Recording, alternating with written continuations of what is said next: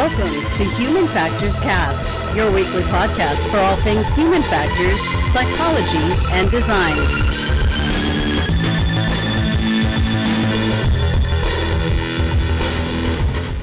Hey, it's episode 192. Today is February 4th, 2021, and this is Human Factors Cast. I'm your host, Nick Rome. I'm joined today by Mr. Blake Arnsdorf. What is up, guys? How are you?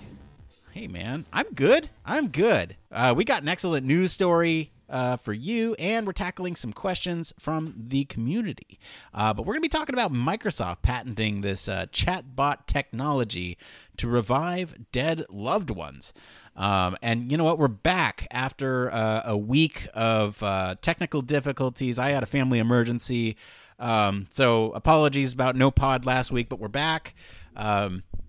It's just two dudes putting on a podcast, two white dudes putting on a podcast together. So across the internet. We don't have an extended support system for this stuff. So when one of us misses the show, it's a little difficult to find a replacement. Anyway, but first we got some programming notes here. I want to mention this because I mentioned this a couple weeks ago. Virtual 2021 International Symposium on Human Factors in Healthcare. Human Factors and Ergonomics in Healthcare. Registration's open now. We brought you coverage of this for a couple years. Hopefully we'll be able to provide you some this time. Not sure yet. We're still working on our plans. But anyway, aside from that, I got to know what's going on in Blake's world, because it's been 2 weeks since we talked. I know. It feels like it's been longer than that. But really, man, the biggest thing going on in my world is I feel like I spent a lot of time trying to figure out how Streamlabs worked last weekend. After my computer finally turned on Sunday. So that was a lot of fun to kind of go through and try and make some of this stuff. But as you know, pulling back the curtain, none of that really worked out today. But nonetheless, the one thing that I found kind of crazy the other day, because I've really gotten into wanting to be able to kind of produce my own covers of different music. And something I didn't know existed or that bands put out into the ether for you to be able to purchase kind of cheaply is album stems. So actually the production recorded basically separate pieces of an arrangement. So think of in my case, a song I really want to do a cover of is a song called Loon, where I want to do the drums, vocals, and guitar. And I was able to actually purchase the album stem from which it came from. So I can put that in my little Logic X Pro DAW and cut out different parts of the music, speed up or slow down parts that I'm trying to learn on drums or on guitar, and put different little kind of production spins on stuff inside of Logic that kind of help you learn different different musical notes and stuff like that. So it's been really cool that, again, although it's kind of sucked being so isolated from a lot of COVID stuff, but it's something I wouldn't have gotten into because I wouldn't have gotten back into playing a lot of music without kind of the forced being back at home thing. But it's been kind of a fun thing to do over the weekends and throughout the week. But yeah. Yeah. So let me ask you. So forgive my ignorance here, but the stems, are those just the raw tracks of each of the individual instruments and the vocals and all that stuff? Exactly, yeah. So it's the raw tracks, and in some instances you can actually get some of the effects that are used on top of them, so that you can actually separate out what was used on top of a vocal, for instance. But yeah, album stem in its basic form is just a song stripped into its different sections, so drums, bass, guitar, vocals. If there was multiple guitars, you get that too. That's cool. Can I ask how much different in price it is from an actual album? Yeah. Because in the album, it's all mixed together, right? Yeah, it's all mixed together. So what did I pay? So the album for this particular one is probably $12.99 or something like that, or $9.99, and then all the album stems was $30 for the entire album. Okay, so that's completely reasonable. Is this how people do things like remixes? I actually don't know, because I'm sure that you can rip a lot of this stuff, but if you want to do it in a way that makes it so you have full control, buying album stems is probably the best bet that you can even do that. But that's cool, man. Again, I didn't really know that was a thing, or that people sold their album stems. I thought that was something you coveted and hid from everybody. Right. But luckily, in my case, it's not. I didn't know that either, and I'm glad you shared that with me, because that's pretty cool. Yeah, it's a fun time, man. It's a fun time. But how's everything going in your world? Oh, things are going. I don't know if you've been keeping up with this whole GameStop saga.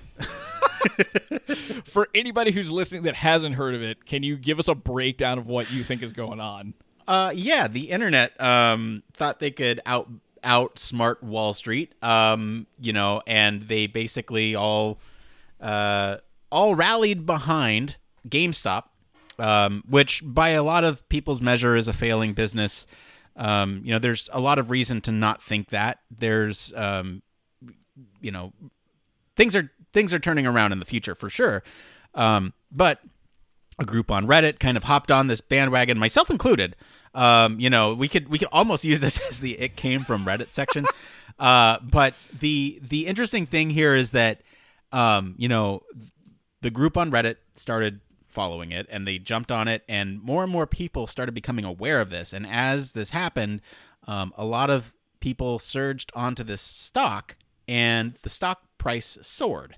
And there were some unique circumstances around this specific stock where it has been shorted more shares than are available, which means at some point the people who shorted the stock are going to have to pay everything back. And so everyone was like, if we just hold on to this, then, we'll get a lot of money because we get to set the price. Oh, okay. This makes a lot more sense. Now I kind of am understanding the concept that's behind it all.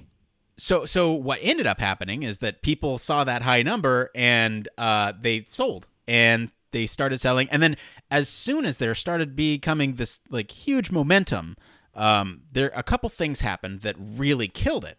So you had Robinhood, which is an app that we recommended a couple weeks ago on the show, which I can definitively say don't do it now. They started limiting the sale of the stock. And there's some linkages behind the scenes with some of the brokers and some of the money makers and market makers and the people who borrow the stock. So it's like it seems a little conspiracy theory-ish to me, but back there. There's some ties, and I think what ended up happening is that just Robinhood didn't have enough money to cover the shorts, or to cover the stock that people wanted to buy. And so they kind of limited it, and everyone was freaking out, and it killed the momentum of it. Yeah. And so over the last week, it's kind of dropped a lot.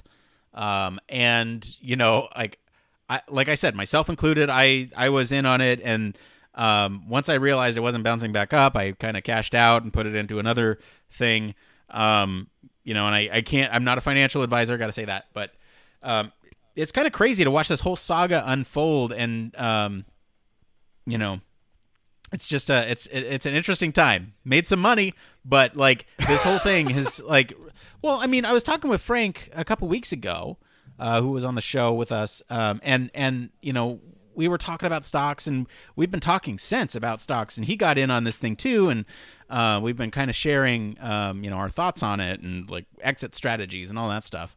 And it's been a lot of fun to get into the hobby, and then this whole, I don't know, the whole thing that happened with GameStop specifically, it was romanticized, and people were getting greedy, myself included. I thought, whoa, how great would it be if I could turn a certain amount of money into something that's like 20 times that. That's insane. Something astronomical. Yeah. And it's like, well, if I just keep holding on, but if I sold at a point, then I would have a lot more money at this point. And so it's one of those things where I've learned a lesson from this. I didn't actually lose any money, which is thankful. I got in early enough to where the amount that I spent on it wasn't ever really in jeopardy. I could see it coming from a mile away, and I can cash out for some profit. And, the lesson I learned was kind of setting up some of these limits to where after it hits a certain high, if it drops a certain percentage, then just get out. Don't worry about it, because, that way I at least secure some capital for some profit off of it, basically, and I started really getting into sort of when to buy and when to sell, and like I said, I've learned a lot of valuable lessons from this, and I hope a lot of people did too, right? I know there are people, Blake, that got in right at the peak of the hype. They were like, oh, it's 320, that's a deal, it's gonna go up to like $5,000. They bought in at 320 and they held on to it. And now I think at the end of today, it was something like 50 or 60. Wow. Yikes. Yeah. Goodbye hype train. That's nuts. Yeah, dude. Like it's sad to watch. And so like, yeah, it's 53.50 right now after hours. 53.50. That's wild. I remember when it was that like, what was this, 2 weeks ago that we talked about all this stuff? Yeah. That's nuts, dude. That was about the price when we talked about it 2 weeks ago. Yeah. And offline, off the show. And yeah, man, it's just insane to watch this whole thing play out because like yesterday even it was I think let's see here. Monday it was up to $227 still. You know, and you just think about 4 days and it's gone down to a quarter of the price. So you know, I'm upset. My son's upset about the price. I don't know if you can hear him in the background. Perfection. There That it could is. have come in at a better time. That's amazing.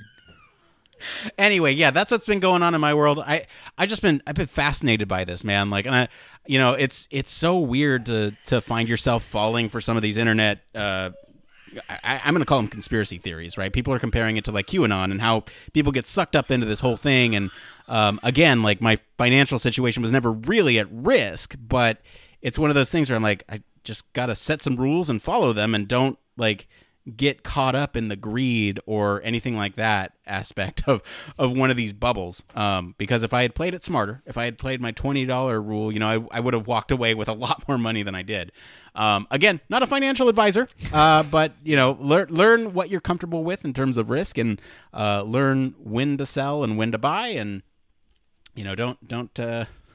don't tank your life savings. That's the most important part. That's super an important takeaway for sure. Bet what you're willing to risk. And like kind of be smart about it for sure. Well, we're going to jump into this next part of the show.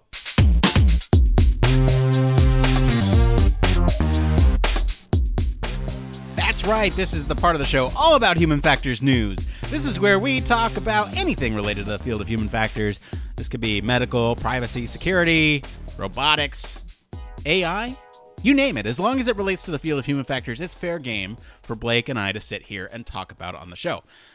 Blake, what do we got up first this week? All right, so up first this week, and I think up only this week, we've got Microsoft patenting chatbot technology to revive dead loved ones. So Microsoft has been granted a patent that would allow the company to make a chatbot using the personal information of deceased people. The patent describes creating a bot based on the images, voice data, social media posts, electronic messages, and more personal information. The specific person may also correspond to oneself. So, for example, the user creating or training the chatbot, Microsoft describes as implying that living users could train a digital replacement in the event of their death. That's mind-blowing. Microsoft has even included the notion of 2D or 3D models of specific people being generated via images and depth information or even video data. Like this. The idea that you would be able to speak to a simulation of someone who has passed on in the future is not new. Other tech companies have tried to use digital data to recreate loved ones who have passed on. But it seems like Microsoft's got the patent for the chatbot. This is way more mind-blowing than I expected.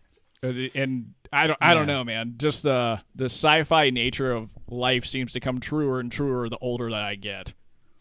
Yeah, it's we've talked about something similar before on the show. I think it was probably like a year or two ago where there was a chatbot, and I think we have some points to make about that specific one.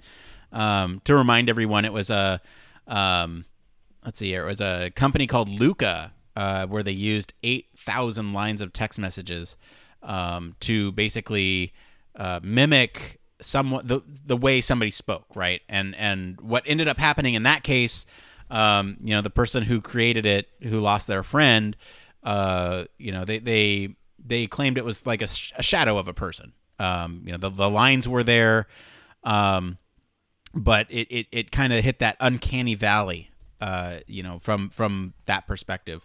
But what we're looking at here with Microsoft, this is interesting because it feels like more to me. This is a chatbot that is using a sort of aggregate of data about somebody, right? They mentioned 2D, 3D models by images and depth information, video data.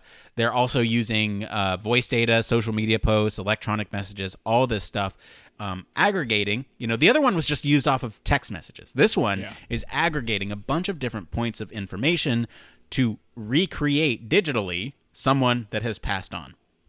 And this reminds me so much of that Black Mirror episode. Oh, yeah, you're totally right, man. Yeah. It reminds me, that's a really good analog for this, for sure.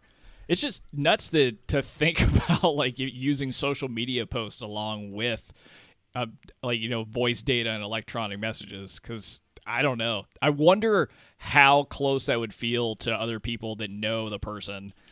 Depending on like how they use social media, or like if they kind of present a different personality depending on like the social media account they're using. So I feel like it could give like a mixed result depending on how it all works together, because you're right, it does give more information, but is it genuine enough information to create like a simulation of somebody basically. Right. Yeah, I'm trying to find that episode. I just don't remember what it was. But it was an episode where basically this exact thing happened. Somebody died, and somebody authorized permission to use a bunch of different data points to recreate this person in a basically an android, right? So they were talking the way this person talked. They were making jokes that were inside jokes to the other person. There were a lot of things going on. And it was, it hit that uncanny valley at some point. So, I just think this is, man, I don't know. Can we talk about ethics here? Because, yeah, like I'd imagine it's one thing if, somebody's dead and then you are able to, like, who owns this data once you die? Is it, if Microsoft owned your stuff and you use a Hotmail account or a Gmail, or sorry, not a Gmail, Outlook account, can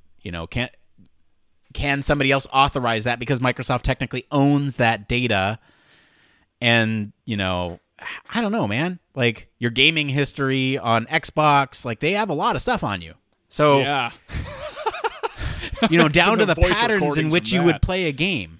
Yeah. Like, they could use all that to infer something about you. Big data is scary.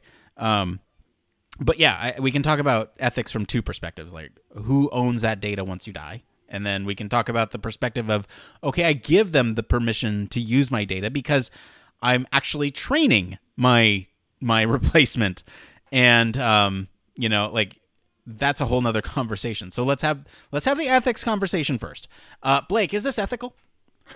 I don't know. I mean, if you're able to consent and get, like, if you were able to train your own AI bot, or if you felt like that this concept, like if it was presented to you, like, on a website or in a webinar or whatever, and you agreed with the idea, sure. But I would want to know the timeline and who owns the stuff at the end of it. Like, does my family own it? And so they're the only ones that can give out access to it. Does Microsoft end up getting to keep some kind of carbon copy almost of this stuff sitting around somewhere from, their systems to learn and get better from?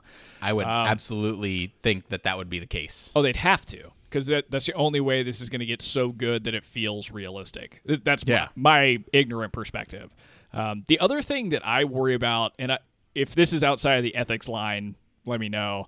But I also worry about the concern of, I get the idea of closure, right? So if somebody dies, you want to have like a conversation with a chatbot.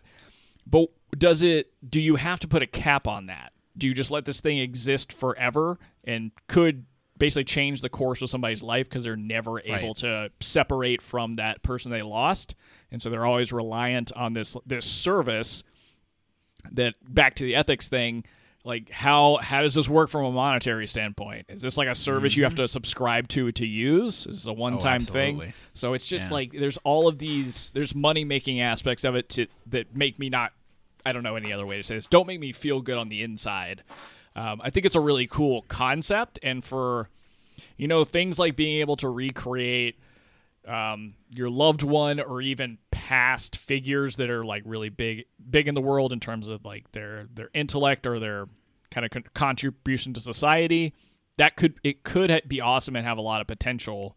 But the ethics of it, I'm very unsure of and kind of wary of at this point. And I'm not pointing that finger at Microsoft. I just think the idea as a whole always has the potential to be exploited or used in a way that doesn't make a whole lot of sense from the ethics standpoint. But what do you think, Nick? To me, this has a lot of similarity with the issue with facial recognition software.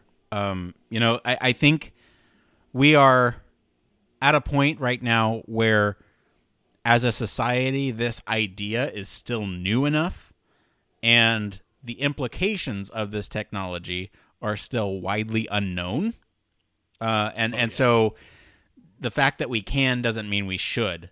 And I think that is absolutely true for both things like facial recognition and carrying on somebody's life after they're dead through the use of a chatbot or even a 3D model that uses your voice and likeness. Now, all that being said, if somebody gives the okay, right? Like, let's say I am on this podcast and I give Microsoft, I'm not, but I give Microsoft, the okay, hey, you can use my likeness.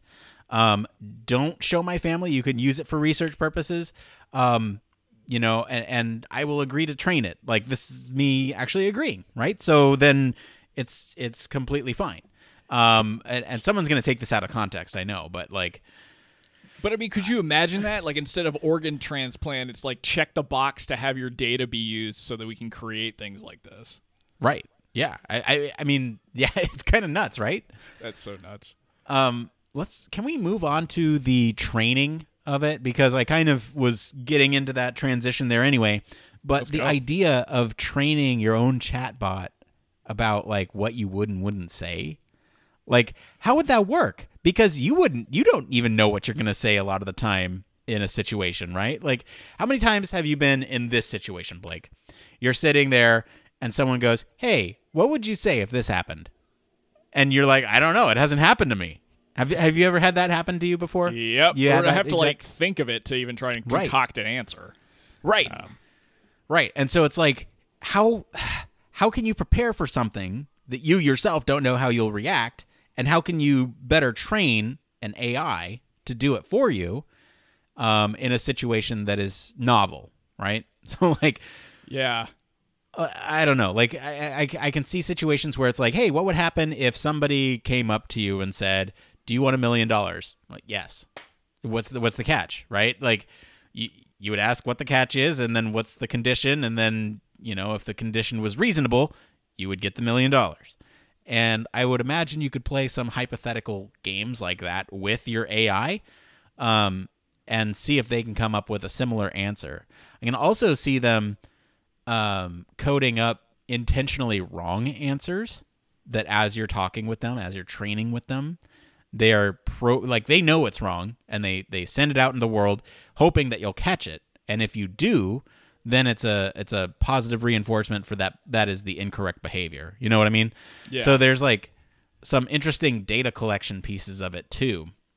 And then how would that work? Would you just chat with it on your phone? Be like, hey, Nick, what's up? Hey, Nick, what's up? It's like, I just said that. That would be so insane. Like, I don't know, although I much prefer the phone concept than like seeing a 2D or 3D rendering of myself and trying to talk to that. So I would talk to the phone all day, and I would probably get a kick out of it, but I would likely not be feeding it the correct information. I would just be laughing at it like I do when I argue with Siri.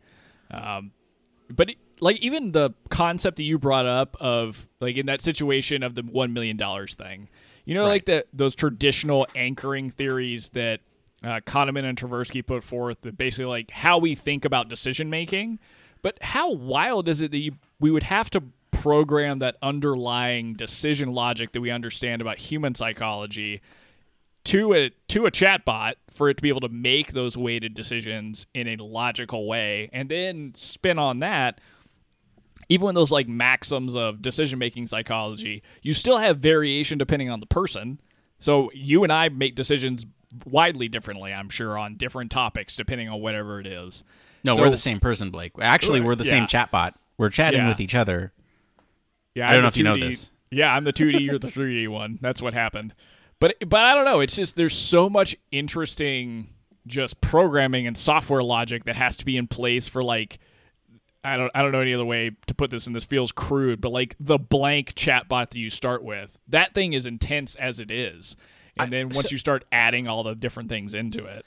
So I don't think actually that part might be as difficult as you might imagine, right? Humans in nature operate very similarly in certain situations. And so I'd imagine that there's some template that they use, and then it's just minor preferences here or there that help define that chatbot. And, it's almost like a series of maybe 1,000 boxes that they check, but the underlying processing, the underlying, program of this thing would be the same. And that's kind of how I'm thinking of it. It's like, they derive the 1,000 checkboxes by things that you say, the things that you do, the things that the data that they get from you.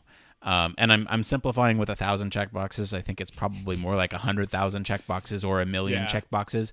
But just to put it in scale, right? Because you think about 1 million checkboxes, that seems like a lot. But then think about all the underlying code that's also going on that is helping define what that chatbot is in the first place, and it's a template that uses that input data, and I'd imagine you can get pretty specific, right? And I always wonder, I don't think you'll ever get to the same fidelity of a human. Would it pass the Turing test? And then I'd imagine it could with other people that don't know you, but then could it pass that same test with somebody that you know, right? Yeah, there's the potential that I think it could, because it's almost like if this is even close to how it really functions, because I just don't understand the underlying technology well enough to say 100% this makes sense. But if it really is, like, you kind of get this blank starting point, and basically it's you giving inputs to the system that's developing the nuance, so developing the you aspect of the chatbot, then I would assume that, if you put it in front of my mom and there was like a humor aspect to it, that it probably could pull off answering things the way that I would, in like a snarky way or something for specific topics. So I think it could fool some people that you're close to, for sure, or it would be an interesting test. Now, would it like fool everyone? I don't know. I'm not sure, because at the end of the day, I think there's nuance that comes with it that I don't know how a chat system, or I don't understand how it would pick up on some of those things. I don't know. It would be so fun to train my own chatbot, though. Oh man, yeah. I guess I don't know. I'm still like really wary of it, right? And then I'd be like, shut it off as soon as I am gone, because I don't want anybody else messing with this thing. Yeah, it's a weird concept, right? Because you could basically be creating a really biased version of yourself, for better or worse, to present to somebody you think is going to use this, right? I don't know. Yeah, I would never do that. Yeah, like, I don't know how to have that conversation, right? Because like potentially there's people in your life that, like, you're not necessarily a bad person, but you've done things you're not proud of, and you wouldn't tell them. Yeah. So maybe in that instance it's enough, and I don't know. It's a really complicated subject, like the ethics part, the how does the technology work itself, and then the what the end product ends up being, just could blow my mind, because it could be anything you want it to be, just depending on the input data you're giving it. Yeah, it's kind of nuts just to think about the problem space and what the implications are. I don't really have a whole lot more to say on this. I feel like I'm just spinning my wheels here. This was a good story. Do you have anything else? Any last words on this one? No, I don't. I think it's incredible though that it's patented now, because we've seen it come up in a couple of different formats. But for Microsoft to take a hold of it, that makes me think that at least by the time that you and I are old, we'll see some renditions of this somewhere. Yeah. All right. Well, thank you so much to our Patreon patrons for choosing this story this week. You know what? Our patrons choose our story every week. And thank you to our friends over at The Independent for our news story this week. If you want to follow along, we do post links to the original articles in our Slack as we find them, so join us over there for more discussion. And there's a lot more over there, too, that we don't talk about on the show. We're going to take a quick break, and then we'll be back to see what's going on in the Human Factors community right after this. Human Factors Cast strives to bring you the best in human factors chatter every week. We pack news, interviews, reviews, and overall fun conversations into each and every product that we put our seal of approval on. But we can't do it without you. You see, the Human Factors Cast network is 100% listener supported. All the funds that go into running this show come from the listeners. That's why we're giving back to our supporters on Patreon, now more than ever. Pledges start at just $1 per month and include rewards like 24/7 access to our exclusive Human Factors Cast Slack channel, personalized professional reviews, and Human Factors Cast Infinite, a Patreon-only podcast where the topic is human factors, etc. We're always updating our rewards, so stop by patreon.com/humanfactorscast to see what support level may be right for you. Thank you all, and remember, it depends. All right, and we are back. So before we get into this next part of the show that we call the It Came From, I just want to remind everybody that if you're watching, listening, whatever, we got a couple things going on here. So let me first say, if you're listening to the show, we're back on YouTube. It's a thing that we're trying out. We're trying it this week. We're trying it next week.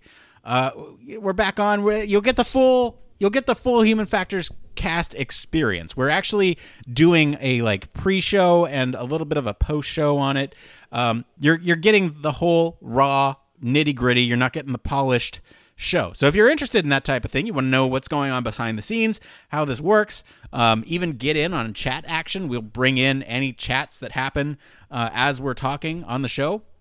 So that's fun. Yeah, we're back on YouTube. Again, it's not going to be like the polished stuff like we used to put out. But it's going to be something.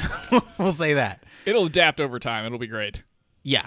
So we're looking to, bottom line, we're just looking to connect with our community a little bit more. And we feel like we can do that and grow our community as well by, making sure that we make an effort to be visible and be on all the platforms. So I want to mention that. We also have Human Factors Minute that's not mentioned in the Patreon commercial. So if you're listening and want to check that out, it's a little bite-sized chunk of human factors every week directly to your RSS feed, and we love that. So, you know what? If you're also a Patreon, they choose the news, like I alluded to. So do that. Anyway, let's go ahead and switch gears here and get into this next part of the show. It came from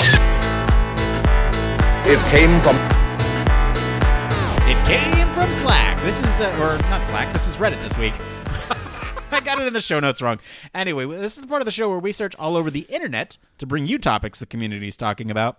And today we got two little Reddit things here for you. Blake, which one do you want to do first? Let's start with the distributed teams. I think that's pretty sick. All right. So this one is by user Rando Atropy. This is from the user experience subreddit, but it's relevant to human factors. Feedback on distributed teams. For those of you who work on distributed teams, how are team members seeking feedback from each other on designs, or if you're human factors, any sort of product ideas? More importantly, how is your team ensuring this team-first mindset, especially when everyone is working on something different? Blake, do you work on any distributed teams in the time of COVID, and how do you provide feedback or get feedback from others? Yeah, so for me, I did not work in a distributed team until COVID, so it's like a forced function. And I've definitely learned a couple of things. The one thing I wanted to throw at you, Nick, because I don't necessarily know what this phrase means. So it says in here, more importantly, how is your team ensuring that this team-first mindset, especially when everyone's working on something different? Do you think that's trying to get at, no matter if you're not working on the same project or product or not, you still, take the time to give feedback or to work with other teams? I see that more of a... our success is measured by the success of the team and not necessarily by the individual.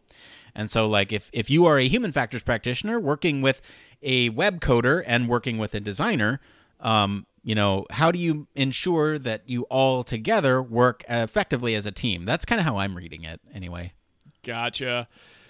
Honestly, the biggest thing has just been over communication from my perspective. So if you're not able to set up meetings, there's not time to one for my teams, it was taking a reassessment of that, like trying to find when they're, especially from me as a designer and developer perspective, like finding and putting in like set times that I was definitely working, but setting checkpoints probably a couple times a week to check in with my teams on either my progress, questions I had, and make it consistent. It didn't mean it had to be, an hour or 45 minutes. It could be, 30-minute check-ins unless we were doing something collaborative. But for me, a lot of this, like making sure that we're in sync and giving each other feedback that's meaningful, it was just checking in and being honest when like you hit a wall and not really just, letting the fact you're not sitting in an office or an environment that you're usually in kind of be a barrier. And also, I reached out to a bunch of people through Design Lab that I mentor courses for, and asked them, because I know people that work at that company are already distributed. I know a lot of mentors already had distributed jobs, and so that was kind of their feedback to me. It's just like over communicate through teams, like be very thorough in the messages you put together and thoughtful about the questions that you're asking, and kind of don't be afraid just to set up quick calls and check-ins, even if it's 5 minutes. So that was kind of my way of adapting to this need for a distributed team. But Nick, you have a remote job already. So what kind of like practices were you able to pull on? So let me quickly just recap my history here. So a year ago, I was on a team that we worked together in the same space with one member who was remote. And we had a weekly meeting where we would kind of discuss things, but being it was convenient that everybody was in the same building before COVID times, because then you could just run something by them, walk over to their office, run something by them. I left that for another position where it was completely remote. And in this position, I worked closely with a couple individuals who I trusted a lot. And so, a lot of stuff just got done through basic chat. And it was a lot of what you were saying there, Blake. It was the over communication. I had a couple other people in a similar role to myself that I could bounce ideas off of. And in terms of getting feedback from others, it was very much regularly scheduled things that were once a week, twice a week.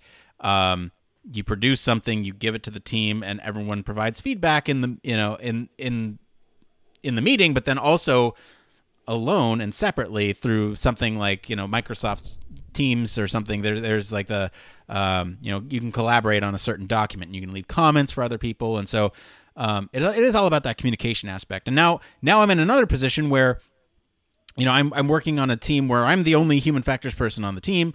I'm working with a designer and a web developer and project leader and all that stuff. And so it's a little different now, especially because not only do I have to evangelize what I do and what I'm good for, I have to communicate with that team. And what we've done is we've set up a daily recurring meeting for 15 minutes just to say, hey, what did we work on yesterday? What did we work on today? What's any impediments that we're facing, and kind of like a like a scrum meeting. It's literally just a stand up every day, and that's been especially helpful because I'm the only West Coast person on that team. Everyone else is on the East Coast, and so it's very much a group effort to make sure that we're all talking together, we're all coordinated. And if there's ever anything that I need from the other team members in terms of feedback, I make sure I send it out with as much detail as I can, kind of explaining, like I said, I'm the only human factor person, so I explain the context of what it is, and I explain exactly what I'm looking for in terms of feedback, and that's been really helpful because then the people that do look it over and provide a review on it are able to, provide that feedback in a way that's meaningful to me. So if you are looking for feedback from others, contextualize it and specify exactly what it is you're looking for in terms of feedback. You don't want to say, hey, what do you think about this design? And then they come back and say, do this, that, the other thing. And I was like, oh, well, actually, I was just looking for feedback on the general concept and not necessarily the button placement. But okay. And likewise, if someone asks you for feedback, clarify with them, hey, what's the context of this? What type of specific feedback are you looking for? That way I make sure you don't waste anybody's time. You don't waste your time doing something that they don't want. It is all about the communication aspect, though. Blake, thank you for taking that from me. I'm just kidding. Absolutely. Yeah, I mean, that's the biggest tip I got from people that work remotely. The one other thing I want to throw out here, because it's something I ran into today, and I super encourage you, if you don't work in a environment, even if it's remote, that doesn't allow you to use a lot of these like powerful UX tools that have cloud components to them, like being able to share code directly from a prototype you create, or share online, design systems that you create, or collaborate and use some of the in-browser or in-app or in-cloud app, commenting tools. Use the tools that you have to your advantage, because I think a lot of the modern UX design tools, they're really made to support collaborative and distributed work. So use what you have at your disposal as you're able to. Yeah. All right. Well, I'm going to get into this next one here. Any last thoughts, Blake, before I move on? Have at it, man. Let's go. Communicate. All right. This next one here is also from the user experience subreddit. Again, we're going to frame this from the UX perspective. It's very simple. This one is from user deleted. So I don't know, man. Some person didn't want this out there anymore. How do you collaborate with non-designers or non-human factors people? How do you do it? You don't. Why would you do that? Doesn't make any sense. Oh, come no. on. So, I mean, give me something better than that. This one's interesting because I wish there was more context here, because I would love to know like where that's coming from, or it's like they're trying to figure out how to communicate with a specific type of person, or is it like presenting designs to PMs or whatever it might be. Ultimately, and I'm going to take this one I'm going to steal kind of a concept that Elise taught me. If you've listened to the show before, we've had Elise on the show a number of times. Definitely a great human factors and medical human factors kind of expert, if you will. But she is really big on this thing of understanding somebody else's communication style. And that has been immensely helpful. So there's no real great pointers I have for how to do this, but it does take some time from being willing to learn how somebody thinks, how they best receive feedback, and how they ultimately communicate with you best. So sometimes it just takes a little bit of time. I think what Nick mentioned in the last feedback on distributed teams Reddit post about basically putting context forward to somebody, I think that can really, really help somebody who's not a designer or not a human factors person understand the level of information you're looking for back from them. And with that context, they can kind of feel free to like roam within the box or the realm that they're comfortable in. So ultimately, it's just kind of getting to know your teammates, and sometimes asking the blunt questions of how do you receive feedback, or how do you typically work with people best. But Nick, so how do you deal with like communicating with people that don't understand or don't necessarily come from your profession?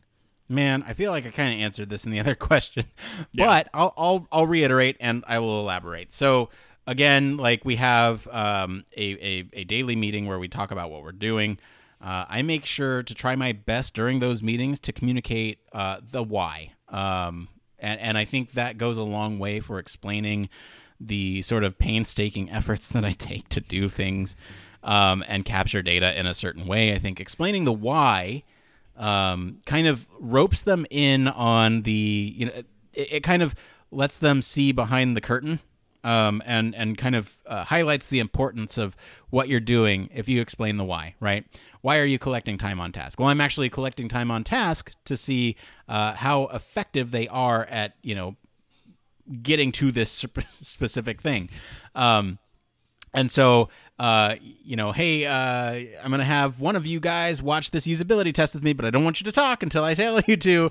Well, why am I not having you talk? It's because I want to watch them struggle. I really want this to, for anybody else who watches this video, I want them to really understand that this is a hard thing for users to do. And so that's explaining the why. And then in terms of, actually collaboration, right? So that's communication piece. And then there's the whole collaboration piece as well. There's, I have done the research and I've come up with these results, and now I need to pass it over to you, the designer, to implement these things in a way that is going to make sense. And I think gentle prods is best to start off with and say, hey, what would happen if, instead of, I think this should go there, say, hey, what would happen if we put that there instead? And that's just, it is a communication style thing. But, I like to lead with the gentle nudges and help them get to that conclusion themselves for human factors related things. And then if it still continues to be a problem, I'll be a little bit more direct and say, hey, some of the data that I've collected on this would suggest that they probably need this over here. And then, provide a little bit more background and data, but subtle nudges first. And again, it's all about explaining the why, right? Well, why do we need to move that thing over there, or organize these in a certain way? Well, it's because the user's workflow is exactly, you were on those calls, you saw what happened. And that's another strategic thing I'm doing too, is I'm including my team that's not human factors people. I'm including them on these like usability studies, so that way they get to see the process firsthand. Inclusion goes a long way, making sure they're part of that process. So that way when I come back later and say, yeah, you were there, you saw it, I can, it's an extra tool in my belt that I can just kind of throw and say, yeah, that should be that way. Yeah, I don't know. That's a really good approach too. I mean, you've basically knocked that one out of the park, because you're doing a really good job of it. Sounds like educating people and not just letting them kind of like have. Because I don't know, you and I have worked with people throughout our careers or in the past that kind of give you the "it is what it is" answer to questions versus the why and all that kind of stuff. That's really cool. Yeah, for me, it's always been about the why, right? Why are you suggesting it to be that way? I just want to understand what's going on in your head, or what data that you have that I don't have that led you to that conclusion. And so I'm trying my best to pay that forward and say, I came to this conclusion because of X, Y, and Z, and be very logical about it and hope that other people follow that same logic. And if they don't, we can have a conversation about it. And that's why it's so important to kind of show your work and show your thought process to where you get to, because otherwise, people don't get those leaps in logic unless you spell it out for them. Got to do your homework, as someone once told me. Someone once told you. That's awesome. All right, anything else, Blake? Not really, man. I think you really covered a lot of good ground on that specific one. I don't know. I enjoy talking to people that don't do the same thing that I do, because it feels like it gives me a fresh perspective. Yeah. So I think if I was going to add one more thing, it was just kind of being open to the person you're working with, or the different department you're working with, because I think you'll ultimately pick up some things you didn't have and put them in your toolbox like they will from you. So yeah, and I think humility goes a long way too, right? Like adding on to that one more thing is that, I was told this once and I've never stopped believing it. It's that, whoever you talk to knows at least one thing that you don't. And so try to find it. And if that, especially when it comes to working on something together, if they know something that you don't, that's another piece of information that you now have that you can make decisions on the thing for. All right, with that, let's get out of here. That's it for today, everyone. Let us know what you guys think of the news story this week. If you want, you can join the discussion on our Slack or follow us on any of our social channels at H Factors Podcast. If you like what you hear, you can support the show. You can leave us a review on your podcast medium of choice. Consider supporting us on Patreon, or just let somebody else know about the show. Anything helps. And of course, you can always reach us at our home on the web, humanfactorscast.com, and now streaming on YouTube. I want to thank Mr. Blake Arnsdorf for being on the show today. Where can our listeners go and find you if they want to talk about where you got all the hot graphics for this show? Oh, man, you can find me in the Human Factors Cast Slack, always at Blake, but you can also find me across social media at Don't Panic UX. As for me, I've been your host, Nick Rome. You can find me across social media at Nick_Rome. Thanks again for tuning in to Human Factors Cast. Until next time, it depends.